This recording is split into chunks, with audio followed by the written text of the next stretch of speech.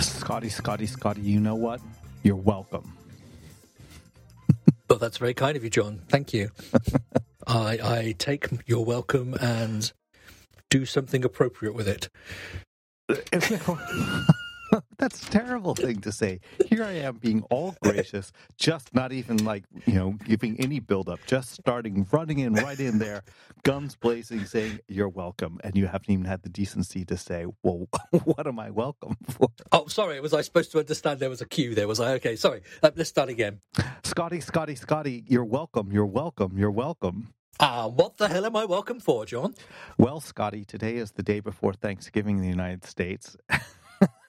So you're welcome that all the craziest misfits up and left your fine country however many years ago and started lots of mythology. Yep. We sent the barmy people out and they just got barmier. Well, there we are. No. How to offend a whole nation on its national holiday.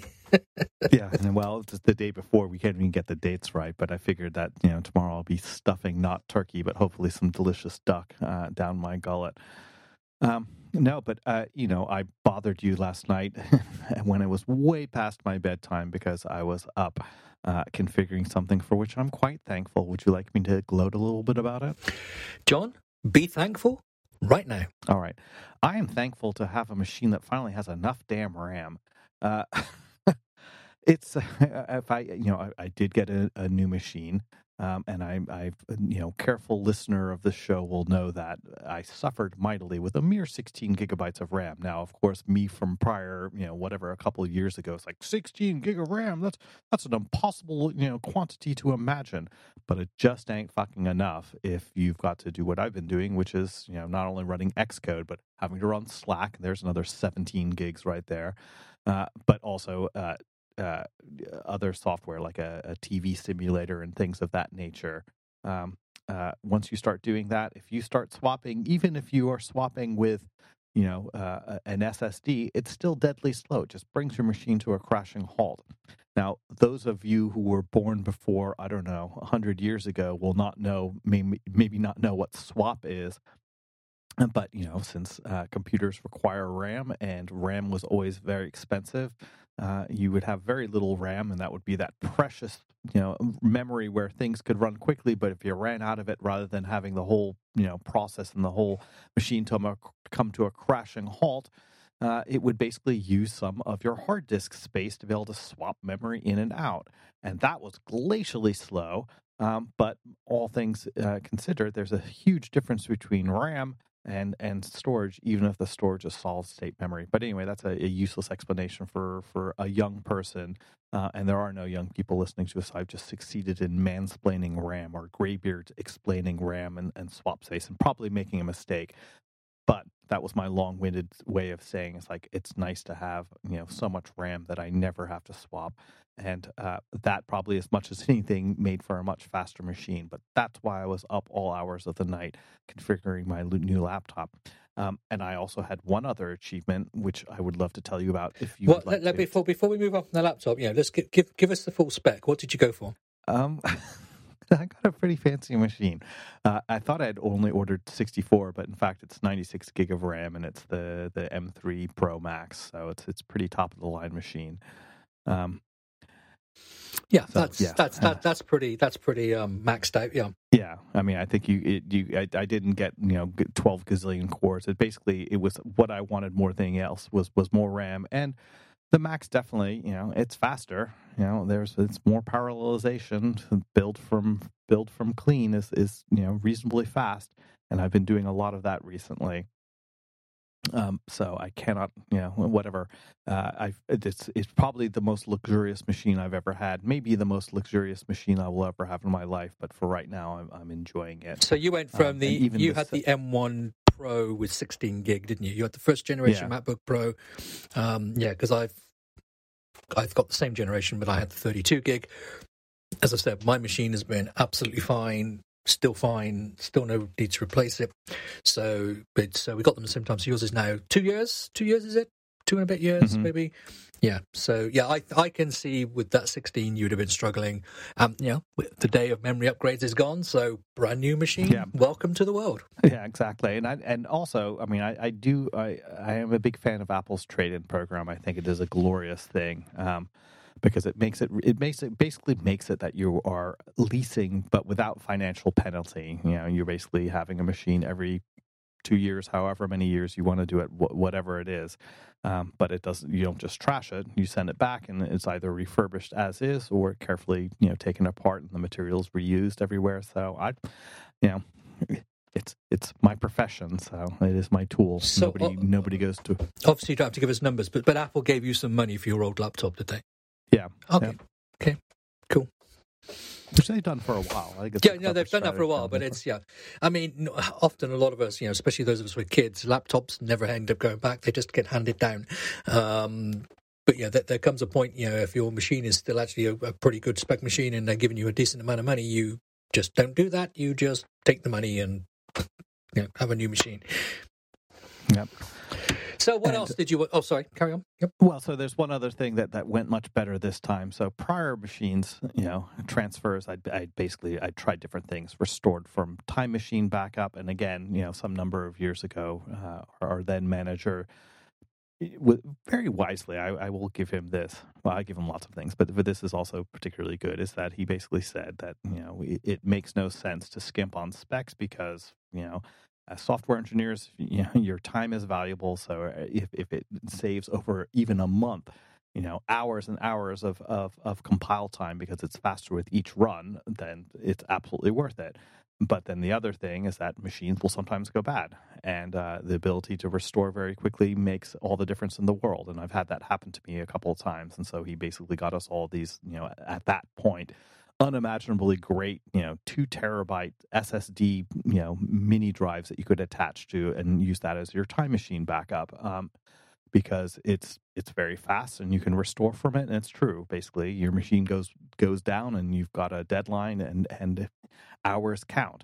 And you really can't wait, 2 days to get a machine configured. And it, very well that it takes quite a bit of time to set up a development environment, and that's after you've already got the machine itself set up and all your passwords synced and all your services ready and so on and so forth. So the ability to restore from a backup makes all the difference in the world. Well, this time I had the fancy Thunderbolt cable.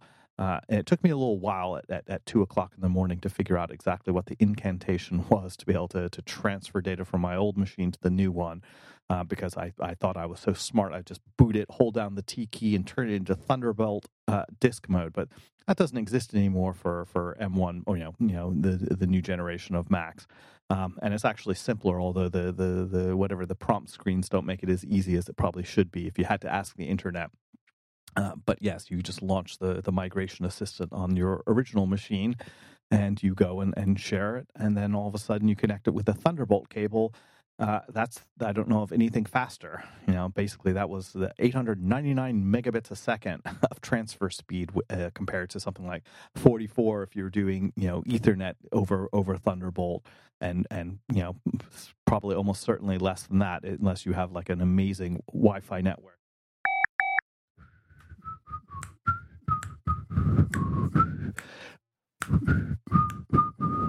We thank you for calling Foxco. We appreciate your business. There is a long line of people waiting to record podcasts with Mr. Fox.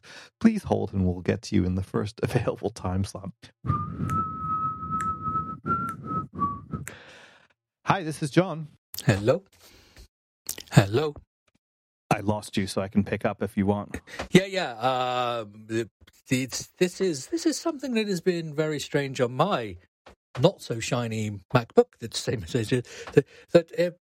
I actually took a step back without thinking. I'm wearing corded headphones, and the headphone jack pulled out of the machine. But it seems that recently, every time I pull the headphone jack out of the machine, it decides to turn all the screens and everything off as well. Oh, how kind of it. So I pulled the headphone jack out of the machine, not because I was trying not to hear you, but because I was like, I was exactly why you did. Then standing back in amazement at the things you were saying, and my machine just black on me. So you were in the middle of telling stuff. You know as far as you got. So why don't you pick that up? And if Sam is doing his job properly, he'll make it all sound seamless and us sound professional. Although I made that beyond the wit of man. Well, speaking of witty Sam, who is the life of the party and the wit of all mankind. So anyway, So it's by the time I woke up this morning, everything had been transferred over, and it was just great. I mean, all I had to do is like sign in to with my Apple ID, and also kind of reset some, basically restore the password or whatever, enter the passcode for some of my RSA. SSH passwords and so on and so forth. And my SSH password, in case anyone cares, is I love Scotty until my last dying breath. It's a passphrase. And it was great. I mean, and then so I was able to connect and build from clean in ungodly quick amounts of time, and fired up everything, and nothing broke a sweat. And the last thing I will say is that I remember hearing many, many, many years ago that in the world of Next Step, when they were developing it for Intel processors, there was a time when you could get, when a Pentium machine spec'd out fully was faster than traditional Next hardware, which itself at the time was super fast.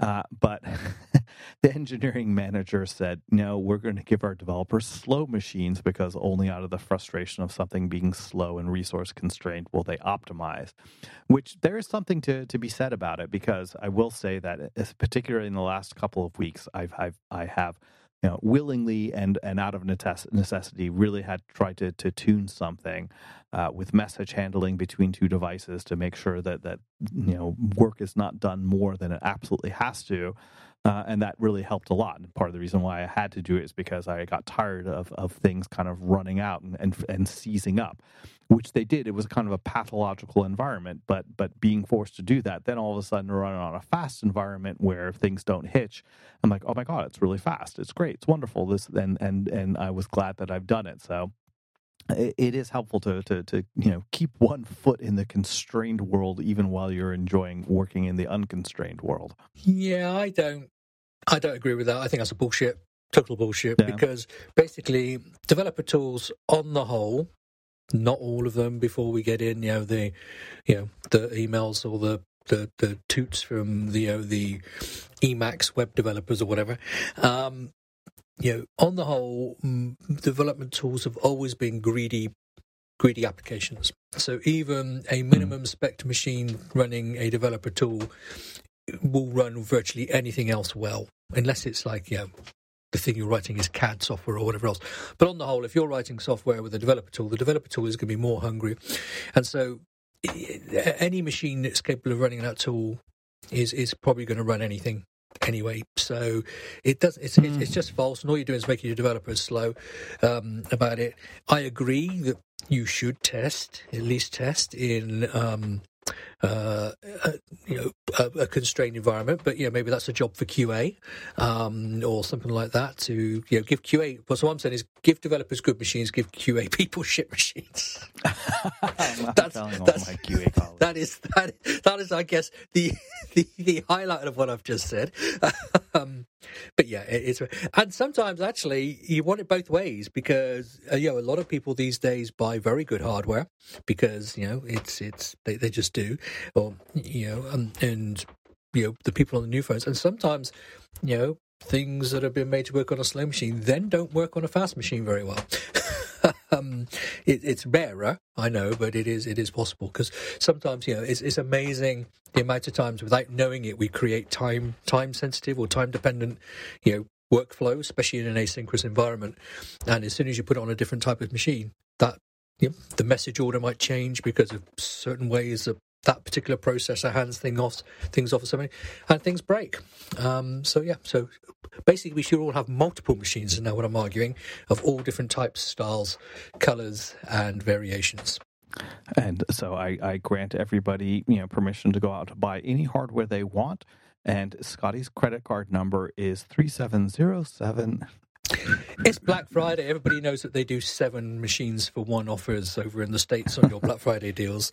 When you just go to, I don't know, Costco or Walmart or something and just buy everything. Well, Scotty, now you've reminded me that just because Americans are getting ready to go into food coma, the Brits aren't necessarily. So this is just a regular ass work week for you. What have you been doing? Well, not just the Brits, John. Everyone else in the world is not, I think, is the answer. It's only that's true. Not even the Canadians. Not even the Canadians or the South American peoples. It's just actually North America, or the portion of the North America we call the United States of America, is on holiday tomorrow, I believe. So, yes, the rest of us are working as normal because we have nothing to be thankful for other than maybe, I don't know. No, we won't go there. I have had a week, or not full time, but I've been continuing to work with server-side Swift, and as I spoke last week, in using Vapor, and I have to say,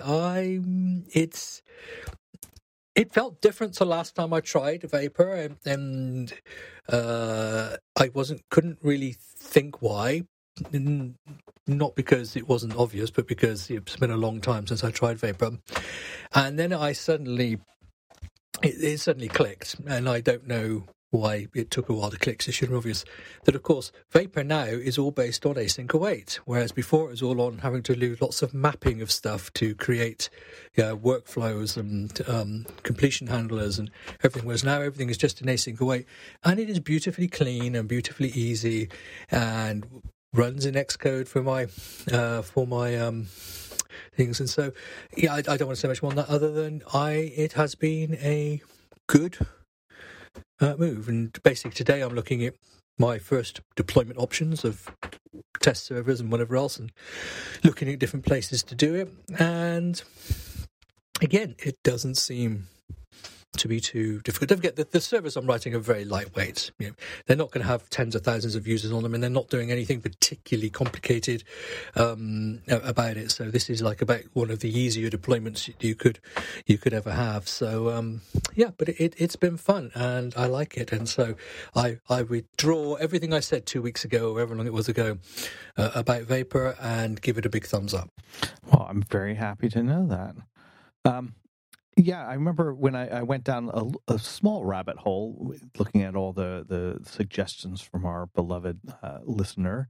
And I'm embarrassed to say that I had not really heard the phrase protocol service before, which I thought was very nice. And so, you think about what is it that you need for any type of backing for any type of app.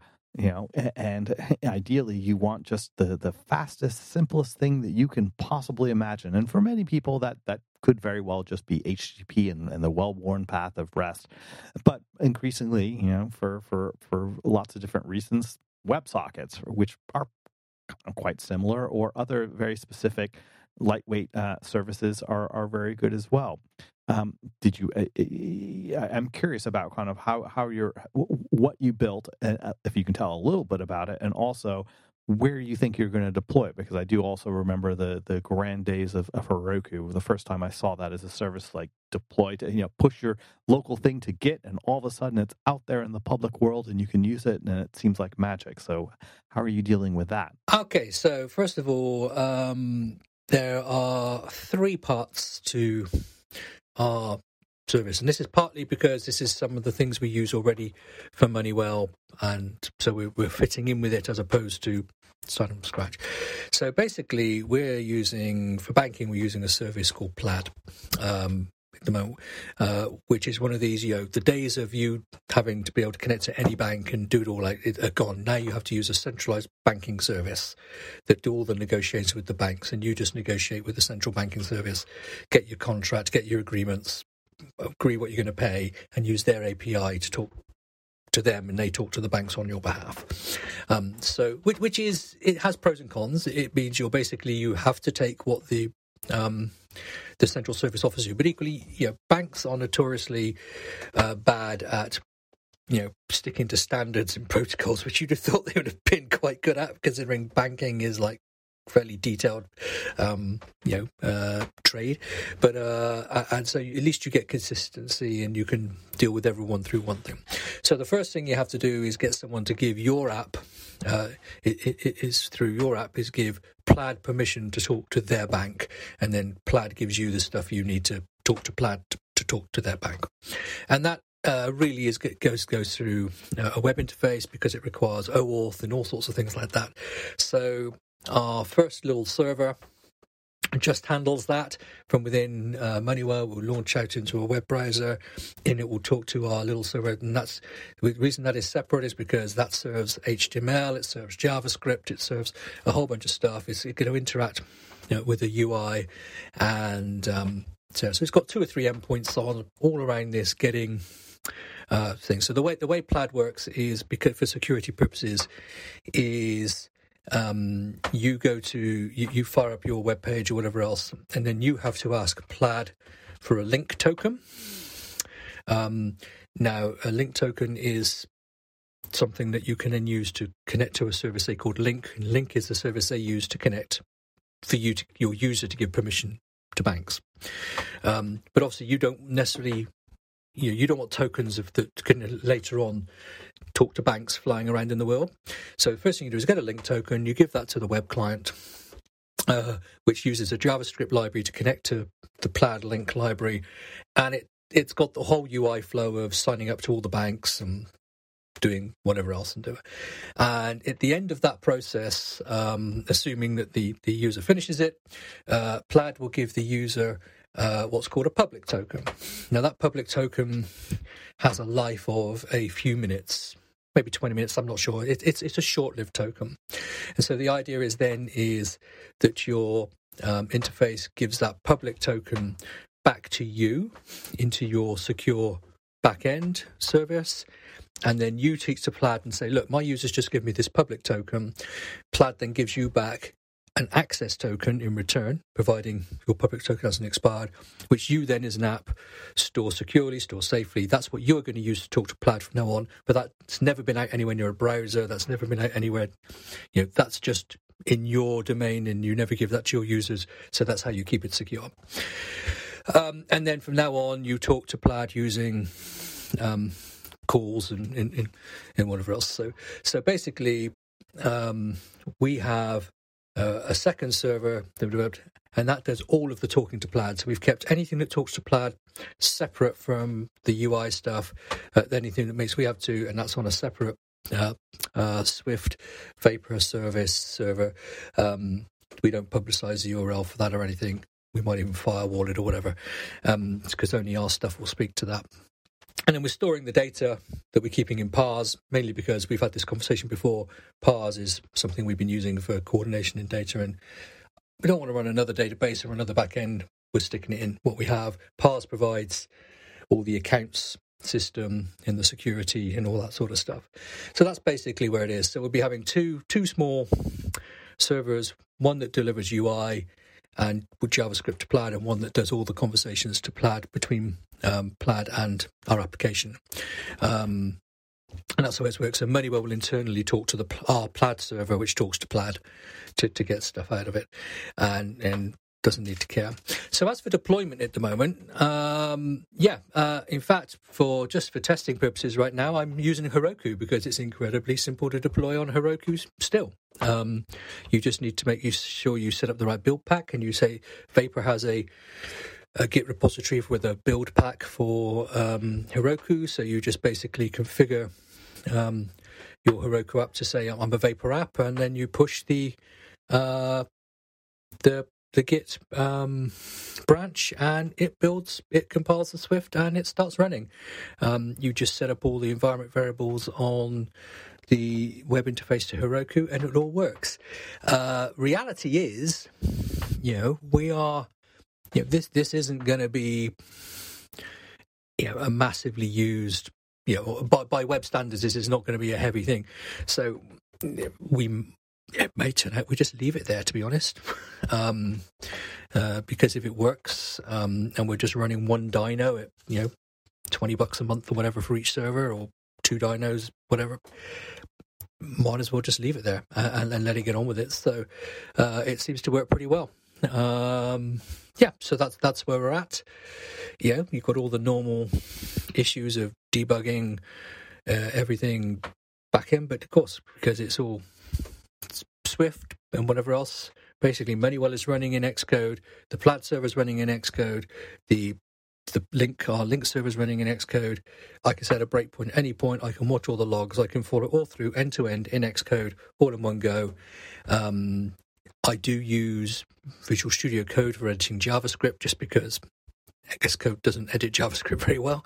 But again, I mean, there's maybe 90 lines of JavaScript in this, so it's not like I'm working on JavaScript all day. So yeah, it's been pretty cool. So from the debugging point of view, that's good. And everything now is based on codable, so the parameters you pass to, in Vapor, you just look at your parameters coming in and you just decode them to a struct, and then you put your response in a struct and just encode it back out again. And everything is just very Swift-like and very, very lovely. Very Swift-like and lovely. I have one last question. So you're using the open source implementation of Parse, and that's just part of what you deploy to Heroku, or is because Parse doesn't exist anymore as a service, does it? No. We go through a company called Back4App who provide Parse as a service. So they look after Parse. They run it. They keep it updated. There is still a fairly vibrant open source. Basically, Parse was Facebook, wasn't it? And they basically Facebook dropped it, but they left it in the open source. And there is a reasonably active community of people who still look after it, maintain it, put new versions out. And a company called Back4App provide Parse as a back-end service that we pay for. I don't know what it is. It's X number of bucks per month. But again, the nice thing about Parse is for us is it's got a Swift SDK, and so effectively it almost works like remote objects. You do a Parse query and you get a bunch of structs in your app that you can work with, and you can change them and then save them, and it all ends up back at the server. So we're not having to deal with REST API all the time. We don't use Parse for much. We use it to because we don't release, nobody's financial data is in anything other than core data on their machine or in their own iCloud. So we use it to coordinate things more than than data things. We use it to provide us with an account system for the banking. We use it to provide, we have a system by where you can have scheduled transactions, and they run. Now, what happens is, if you're not careful, if you fire up a copy of the app on another machine, especially if it's not been done for a while, you don't want things like scheduled transactions to generate themselves if they've already generated on another machine, but that machine just hasn't synced yet. So what we tend to do is we keep a log of sort of identifiers and codes in Parse of which scheduled transactions have last synced on what date, and so our scheduled transaction thing uses that data to coordinate whether it needs to generate scheduled transactions on this particular local machine. But that's just a bunch of identifiers saying, scheduled transaction 75342 was last done on this date, up to this date, or whatever. There's no financial information in that or anything. So we use it for that. We'll use Parse for sort of like storing checkpoints. For when you ask for people's banking transactions, you get back a checkpoint to what you've got up to. So next time we ask, we can get the checkpoint from Parse. But it's only the checkpoint code we're getting. Nothing else to do in there. And it's just stuff like that we use, and it works pretty well. It has a reasonable level of security for what we're doing on there, and we quite like it, really. That is very happy to hear. And speaking of checkpoints, it could be our checkpoint to bring this show home. What do you say, Scotty? I say, John, you have... No, you don't have turkey to eat, because you're not doing turkey, you just said. You have duck to prepare. I'm sure it takes 24 hours to prepare duck. So, John, before you duck out of this podcast recording to go prepare your duck, why don't you tell people how they can... send you messages about ducks. Well, I really lost the plot there. Yeah, you did. Just because Scotty can't get his ducks in a row doesn't mean that y'all can't. So you can find me on on the internet where I'm Djembe, Gjembe, like the West African drum, at mastodon.social. You can also find me on Threads if y'all are there. I see more people all the time where I'm just John Fox. And Scotty, if people want to, find the ducks, put them in a row, and then send them to your front door, where Barky the failure dog seems to have been mysteriously quiet, leading us to wonder if something bad has happened to Barky. Where might they do that? Where there will be a Who Stole Barky campaign very soon. John, I am also on the interwebs, mainly on Mastodon, where I am Scotty at developer.social. So, I wish you a happy holiday, John. I wish everyone in the US who's celebrating the holidays a happy holiday. Anyone who's not in the US who wishes to celebrate the holiday, you have my permission. Take a couple of days off, just enjoy. Tell your boss that I said it was fine. And there we are. It will be great. And for those of you who are working for the next few days, don't forget you are the productive ones in the world. You are the ones who understand the need for a global economy. So, with that said, of course, you might not be that productive if you're listening to this, I guess, because you've got to really have reached the end of things you don't want to do if this comes onto the list of things I'm going to do next. Oh, there's Barky. Don't know if you heard him. Oh, he just put in a thing. He is still alive. There we are.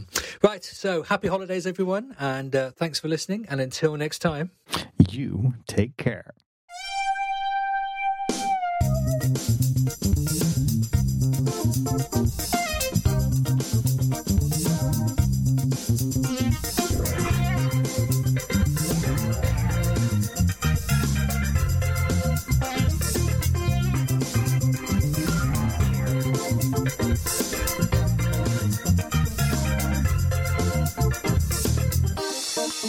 Thank you.